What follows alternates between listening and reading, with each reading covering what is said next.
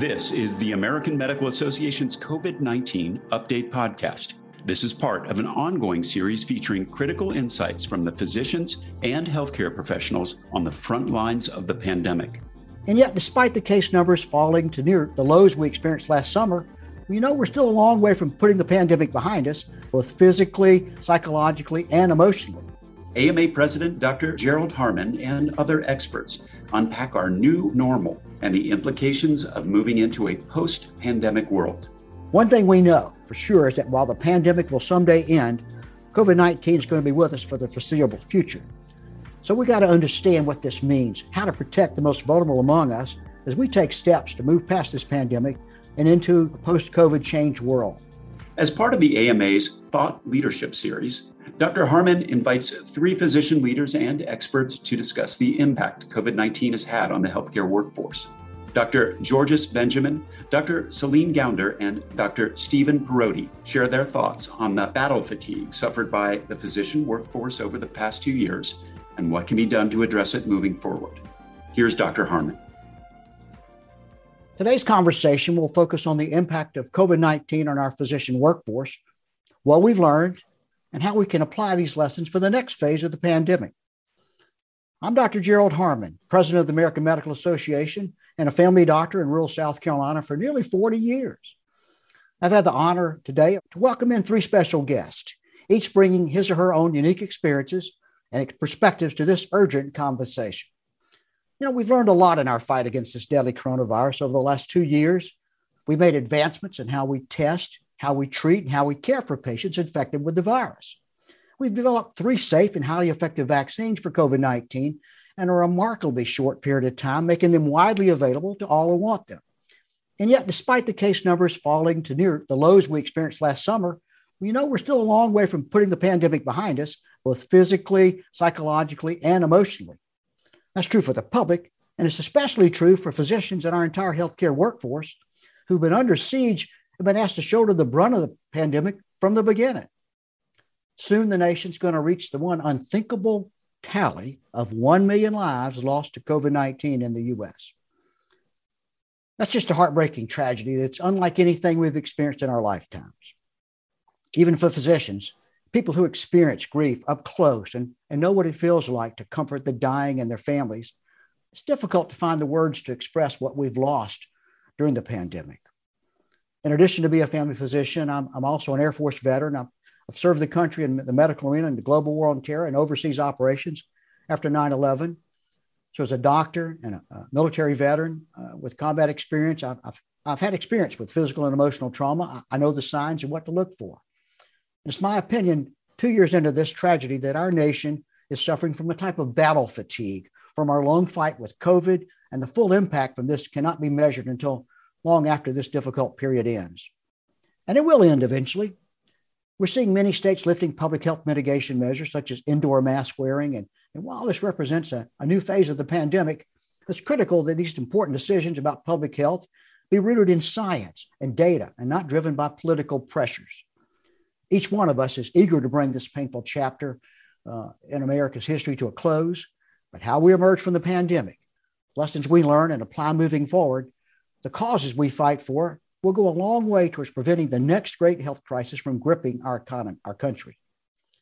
The actions we take now can help create a U.S. health system that better meets the needs of all people, not only the brave men and women in the medical workforce, but everyone who relies on our health system for the fulfillment of a long and a healthy life.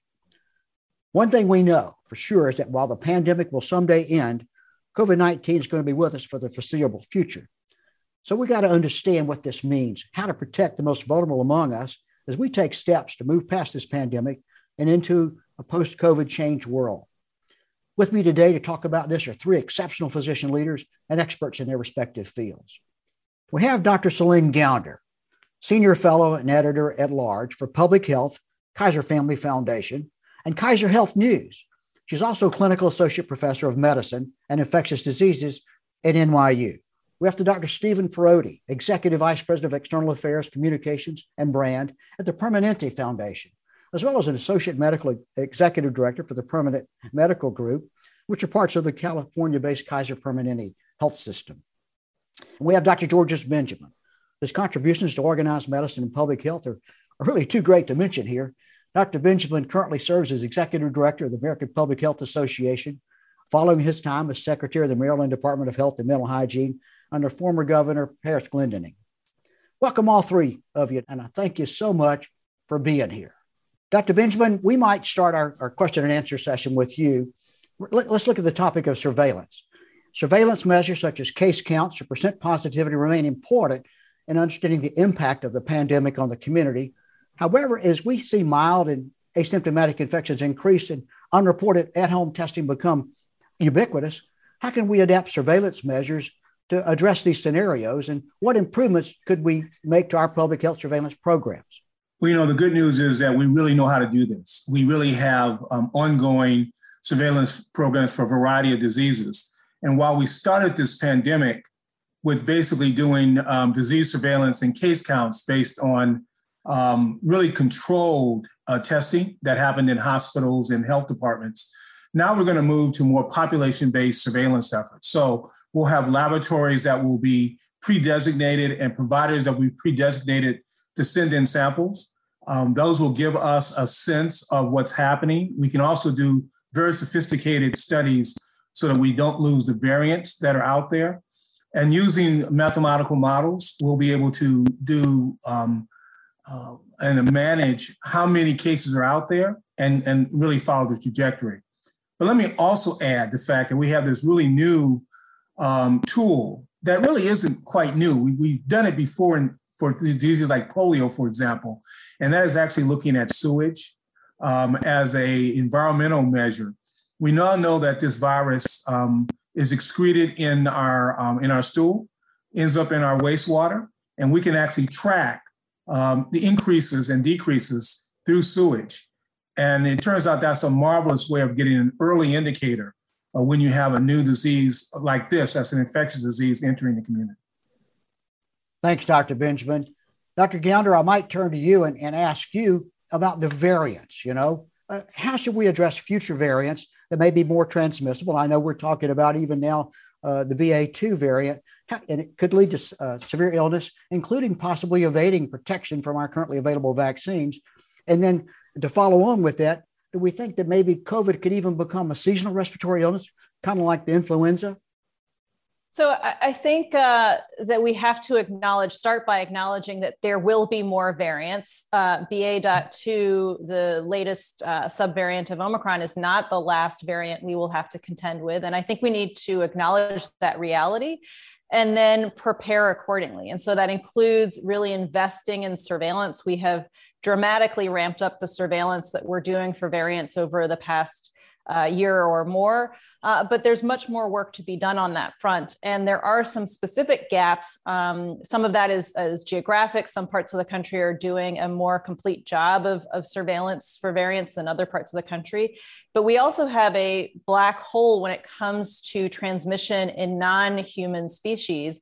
We have now seen SARS-CoV-2 being transmitted not just by what we think is the original host, bats, but also any number of other mammalian hosts, so deer, rats, mink, and so on. And so unless we also extend our surveillance efforts to include animal transmission, we could be flying at least partially blind as to what there may be to come.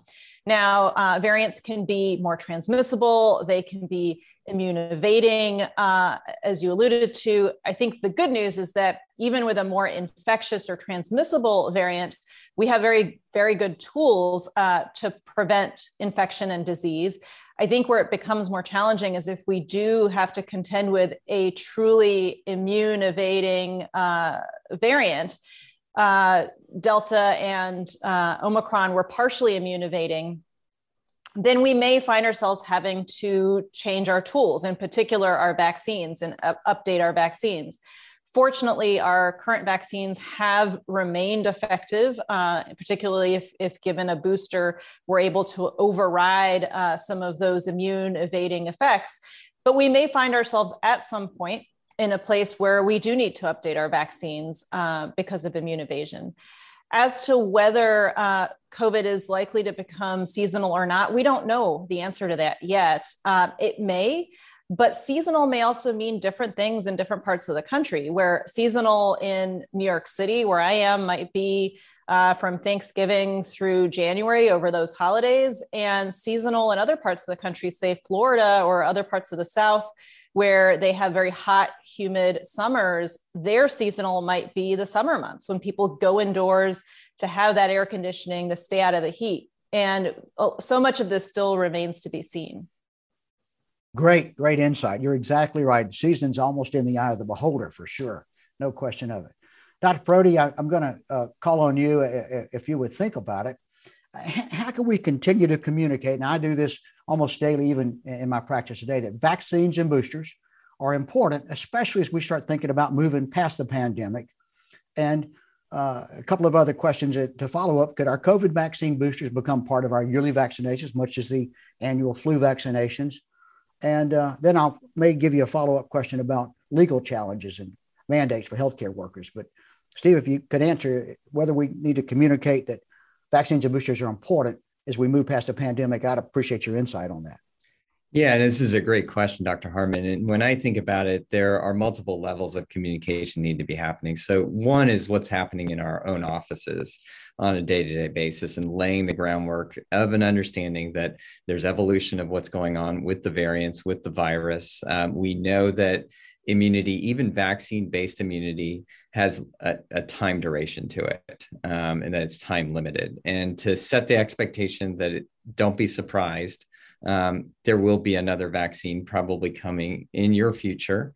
And even laying the groundwork, and I can tell you just in my personal practice, the conversations are, it may be annual, at least for a time limited period, that expect new recommendations, not just for adults, but bringing that into our pediatric practices and explaining those variations, knowing that we are in different series levels. You know, the 6-month-olds to 5-year-olds are going to be in a different place than, say, people that are between 5 and 12. And so being able to lay those expectations out in our individual practices is number one. And the second thing is syncing public health messaging with health system messaging and doing that at the federal, state, and local levels. I think that's a huge opportunity where, you know, over the course of this pandemic, it's been tough, right? The recommendations have been coming fast and furious.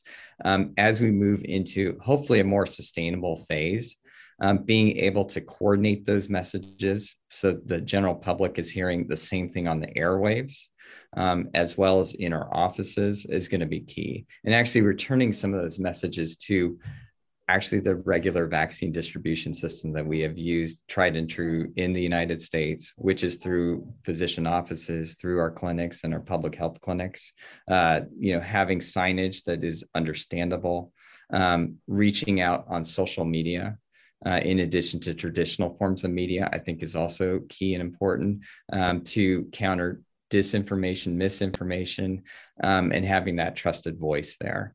And by the way, it's not just physicians, it's incorporating other practitioners, nurses, our trusted voices. So arming them with these messages, I think, is going to be key.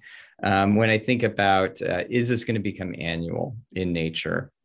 I think we know enough now that, we referenced BA2. I wouldn't be surprised if there's the next variant around the corner, to be able to message that we expect, just like influenza vaccines, that we vary what gets put into the influenza vaccines. That may very well occur here with COVID-19 vaccination. And because of waning immunity, that you may need vaccination on an annual basis, at least for the foreseeable future. Those would be the things that I would reinforce. And I think that we can do collectively as public health and as health systems. Medicine doesn't stand still, and neither do we. AMA members don't just keep up with medicine, they shape its future. Help move medicine, join the movement. Visit ama-assn.org/movingmedicine. Thanks, Dr. Perotti. That aligns with what I'm seeing in my practices. And I might ask Dr. Gounder or Dr. Benjamin about their perspective on vaccines, and with particular maybe a commentary on vaccine requirements for healthcare workers. We've had it in my local healthcare system. It's been federally supported in the Supreme Court system about healthcare workers being expected to participate in vaccine programs. Would you comment on that? Should businesses require employees to be vaccinated? There's also been some ruling about that. And I have local issues here in my school district where the teachers have been expected to be vaccinated as well. We know the vaccines are eligible for those ages 5 and up. It strikes me as a public health issue that we vaccinate as many eligible as we can in order to provide the best immunity and the best public health protection. But Dr. Benjamin, if you and Dr. Gallner would comment on that, I'd appreciate your thoughts. Right. Let me just say, I believe we absolutely have to normalize these vaccines. I'm a strong proponent of healthcare workers being vaccinated. When I was practicing clinically, absolutely was vaccinated, and I've carried that practice, now throughout my life. It protects me, it protects my patients, it protects my loved ones. So when you have a disease that is so highly infectious and has potential to be so highly lethal, it's absolutely essential that healthcare workers in the environment in which we practice, where people are so vulnerable, that they absolutely need to be vaccinated. Now, the issue around workers, it depends on what you do. Certainly, there may be people that may not need to get periodic vaccinations as a mandate. I would still recommend it clinically so they can protect themselves and their families. But if you work in a meatpacking plant, for example, you're working in very close quarters to others, you need to be vaccinated.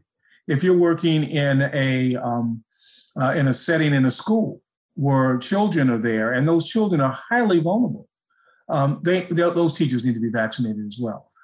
If you're sitting at home, Zooming all day, and somehow you can protect yourself, you have a less of a need to protect others.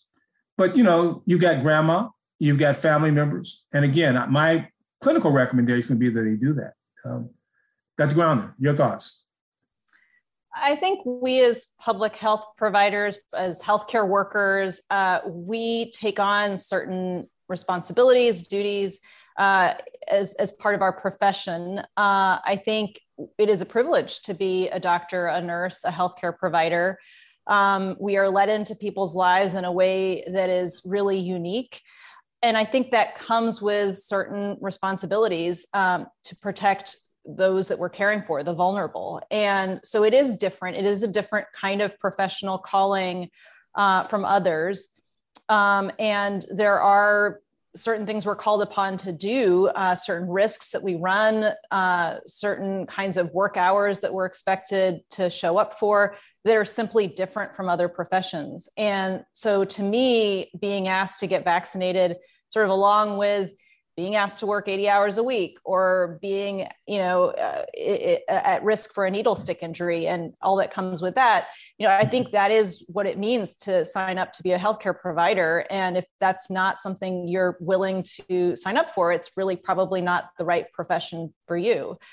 With respect to mandates, without getting into, whether I support or am opposed to mandates for certain settings, for certain kinds of people, what we do know is from the experience with influenza and influenza vaccination is that absent a mandate, we have never gotten above about 50% of adults vaccinated for the flu. And so that is the reality. And so no matter how many incentives or encouragements or whatever education we provide, absent a mandate, it's going to be very difficult to get to anywhere near most people in this country vaccinated. I just want to sort of comment on this because we implemented a vaccine mandate at our institution just like yours. Want to call out that yes, mandates do drive adherence.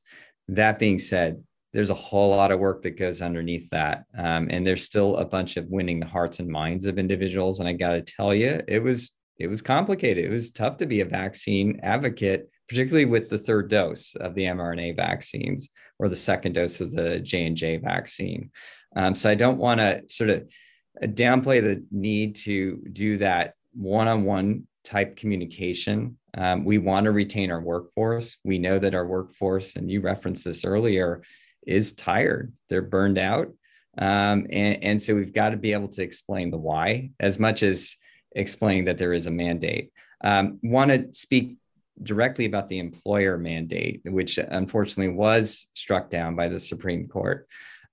What came of that, though, is that I think there is a greater connection between public health and the employer community, both at the local levels. And I can speak to, at the national levels, talking to, CEOs at the Business Roundtable and others, that they are keenly interested in protecting their workforce.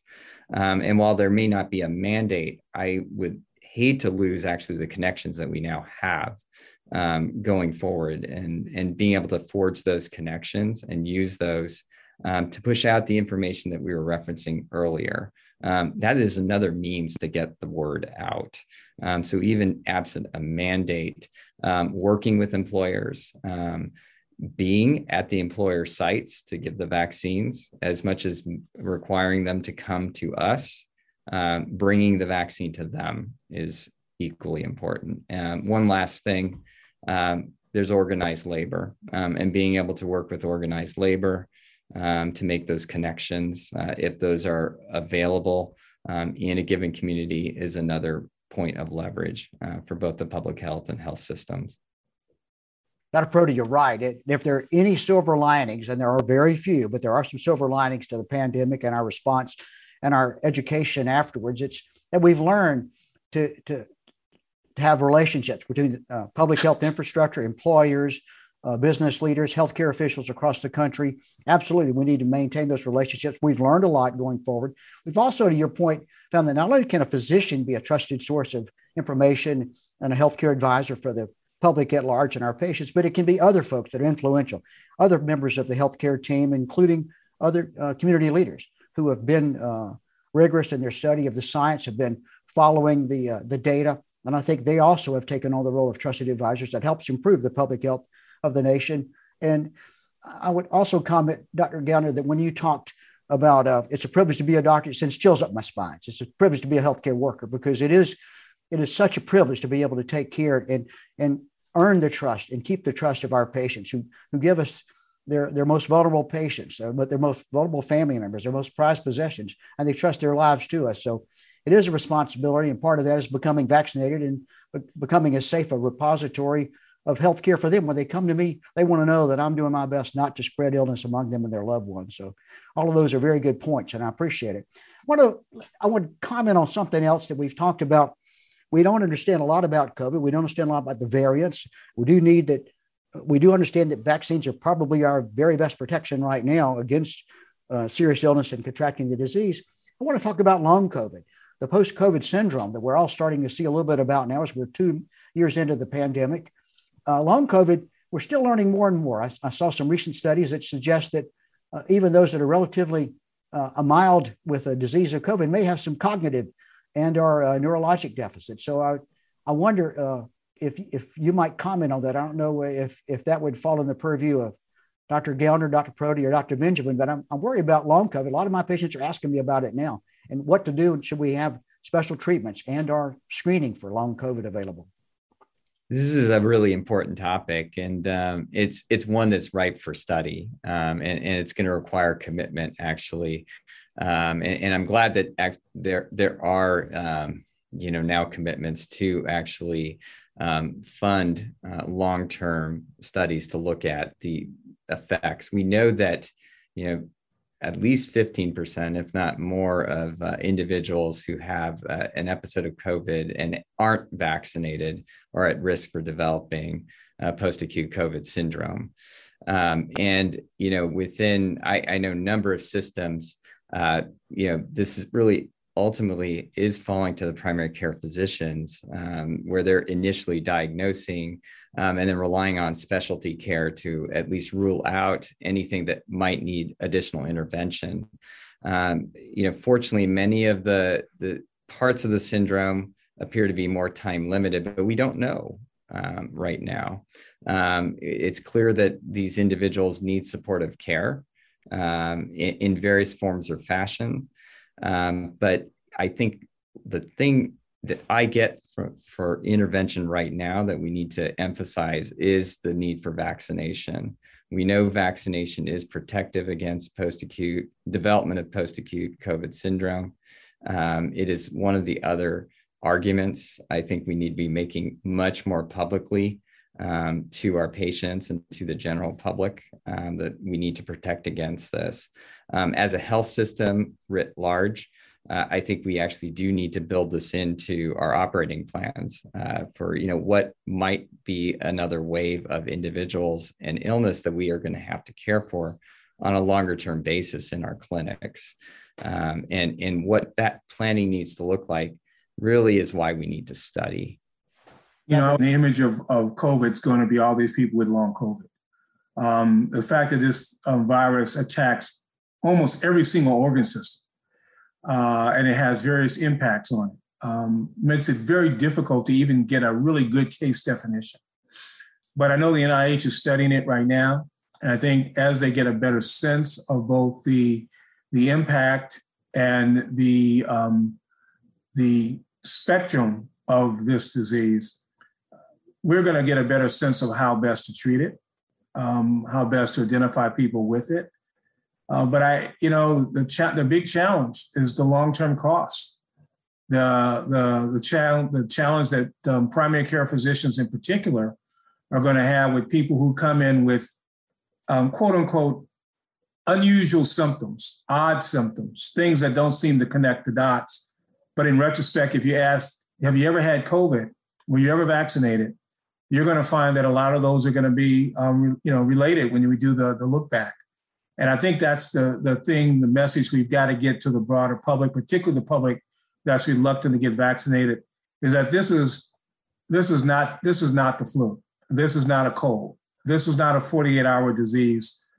This is a significant disease that a large percentage of people who are unvaccinated get. You can get it again, and it can cause this very, very bad, prolonged chronic disease, which ultimately, in some cases, Medicine doesn't stand still, and at the AMA, neither do we.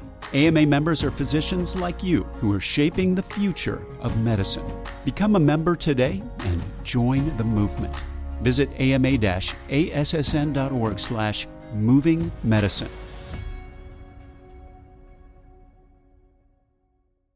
can cause a significant disability. Dr. Gellner, I bet you have had some substantial experience in developing more with long COVID in your institution. Yes, so at NYU, we have a long COVID clinic. But I think what is very frustrating in this moment is we still don't really have a good handle on the pathophysiology of what causes long COVID. We have some hints. And so much of the treatment at this stage is largely about managing symptoms.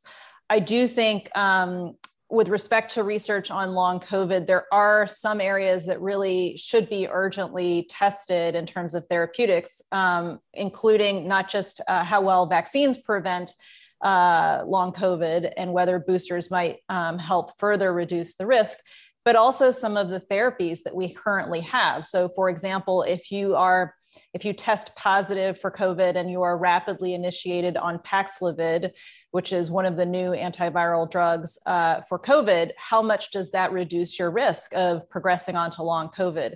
Does monoclonal antibody treatment also reduce your risk of progressing to long COVID? And there are a number of immune modulators that have also been used for the treatment of severe COVID. Would those also reduce your risk of progressing to long COVID? So I think there are some obvious things like that to try, drugs that are already approved for other purposes that should also be tested in the treatment of long COVID. And then understanding that it may be a while yet before we have really definitive answers as to how best to prevent, with the exception of vaccination, how best to prevent long COVID, how best to treat it. Is it curable? I think you are going to have a lot of people who continue to suffer, who may not be able to work. And how do you then care and support those people? And so that does mean needing to think about disability, supporting people in that fashion. We also know that it's the most vulnerable people in society, people we also call our essential workers, who are more likely to be infected. They're also more likely to be low income, less likely to have insurance, and may not easily be able to access care for ongoing chronic symptoms of long COVID. And a program for uninsured persons in this country to access treatment and diagnosis has evaporated. The funding is no longer there. And next week, we will no longer have funding for providers to administer vaccines to uninsured persons. And so these are very important gaps that will definitely have an impact on people who have long COVID and who are under or uninsured. Dr. Gounder, you're right. We know that historical injustices were magnified with Black, Indigenous, and other people of color communities severely, disproportionately impacted by COVID-19. To your point, and we're concerned now about funding for further testing and treatment available that it could even further disproportionately impact those marginalized communities. What strategies can we do beyond, of course, what we're going to do, push for continuing funding for that? What other strategies among this group could y'all recommend that might eliminate policy and systemic barriers and ensure that our COVID-19 response is equitable across all our communities? Well, I think we need to fund public health. I think the healthcare system is really designed to provide clinical care to individuals. It's not designed, at least right now, to provide population health and to really ensure equity and the care of vulnerable populations. And so I think there's a lot that the public health sector could be doing if appropriately funded, staffed, and empowered to do that. So I think that is one important area. I think the other is understanding that Americans are very individualistic, and you may not be able to get vaccination rates as high here as in other countries. And so that means thinking a bit about if you're looking at things through an equity lens, how else can we achieve equity? What are the other tools at our disposal? And which of those tools do not rely on individuals to take action, do not rely on individuals to seek something out or comply? And those kinds of interventions are more structural. So things like, as I was mentioning, around disability is one, providing people with paid sick and family medical leave so that they, if they're sick, can stay home and still make rent, so that if their child is sick, they can stay home with their child and not be spreading the virus in school. You know, I think, unfortunately, a lot of families find themselves in a catch-22 where they have to go to work sick. They have to send their child to school sick because they have no other affordable option. Another example of a structural kind of intervention that's really important for preventing COVID is improving indoor ventilation and air filtration.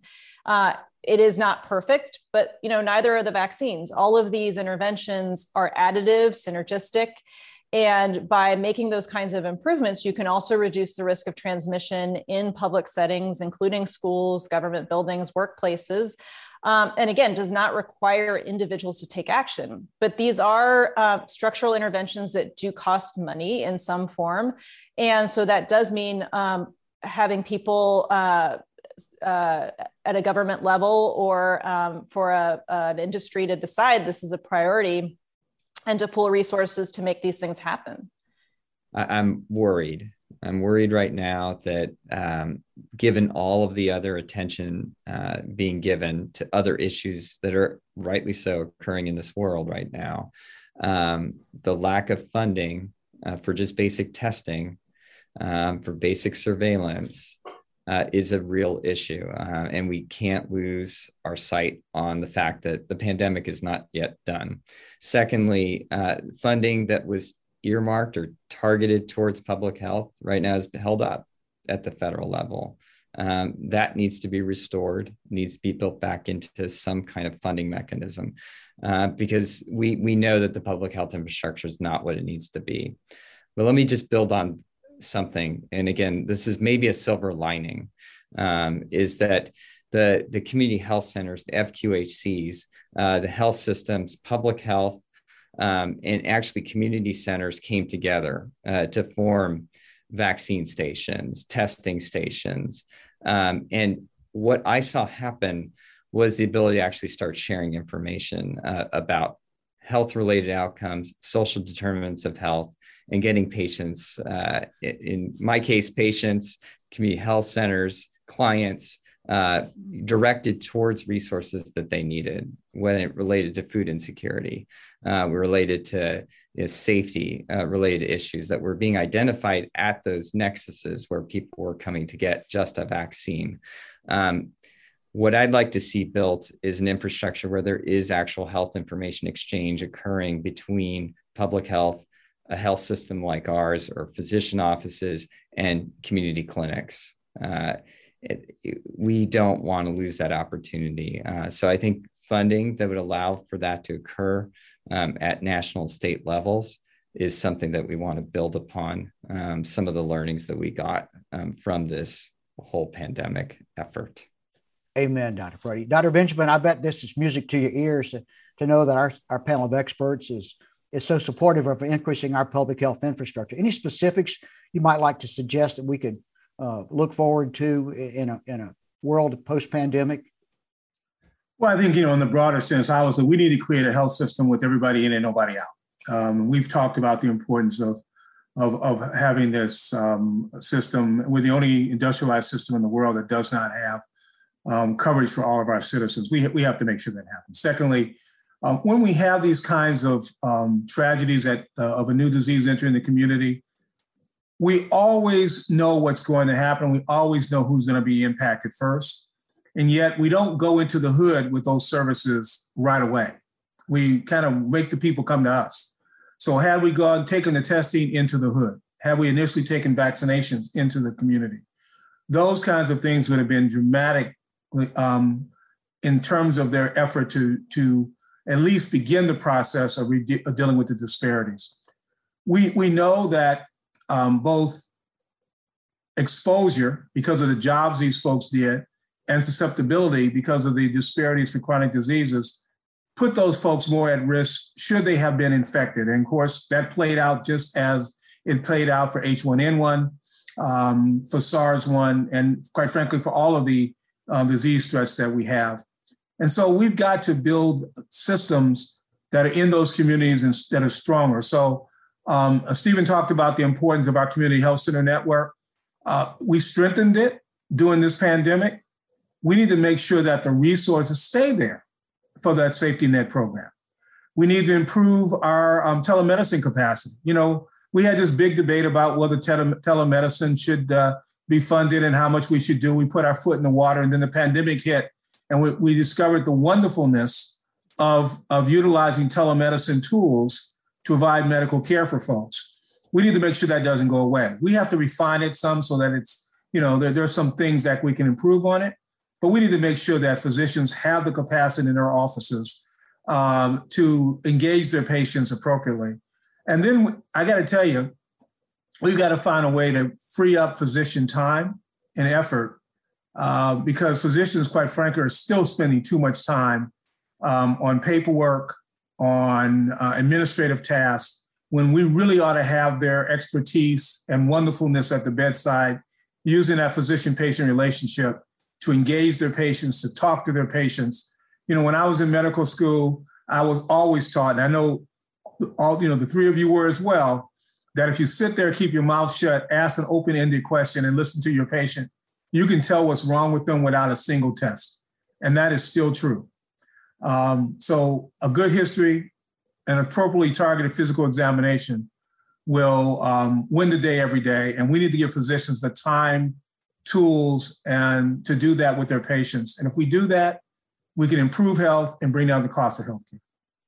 Dr. Benjamin, you're right. That's also sending chills up my spine. That's what I was taught, and I still believe it every day. And I know all of us do as clinicians. 15 seconds on each other. If you had any advice for the clinicians, and if you were king or queen for the day, what would you do to help us recover from the pandemic? Dr. Gounder, what would you do, doctor? Yeah, I think what we have seen in public health is this cycle of panic and neglect. And I really hope that we can, in the future, really support and invest in public health for the long term as something that we need every day. Yeah, amen. Dr. Prouty, your thoughts, sir? I appreciate your expertise. I'm going to leave you with 4 words. I think we need to take care of each other. We need to come together. So much of the narrative has been divisive, and we have the opportunity now to come together for each other within the healthcare system and for our patients and the general public. Yes, sir. We really do. Dr. Benjamin, closing comments from you, sir? Yeah, I just think we've got to depoliticize the process of delivering health. Health is an equal opportunity provider for people. Disease does not know political leanings. And I don't care who you are, what your political leanings are. If it hurts people or it kills people, it's mine. And I hope that we can help people improve their health and well-being. And if anything didn't tell us the importance of what we do, COVID did. Well, thank all of you. This has been incredibly helpful for me personally as a physician, as president of the AMA, and I hope for all of us what we've heard from all of our experts is their perspectives, their insight, their experiences, and all of these things that if we can move together in the post-COVID world, and we're not yet post-COVID, but we're at least moving into a world that will have COVID as a part of, let's take this as a source of trust, a source of advice, a source of help for all of us. And I heard the words from my colleagues that I'll take to heart and certainly embrace. Thank you, each of you, for all you do, have been doing, and will continue to do. It's an honor to be among all of you. Thank you. Subscribe to other great AMA podcasts available wherever you listen to yours, or visit ama-assn.org/podcasts. Thank you for listening.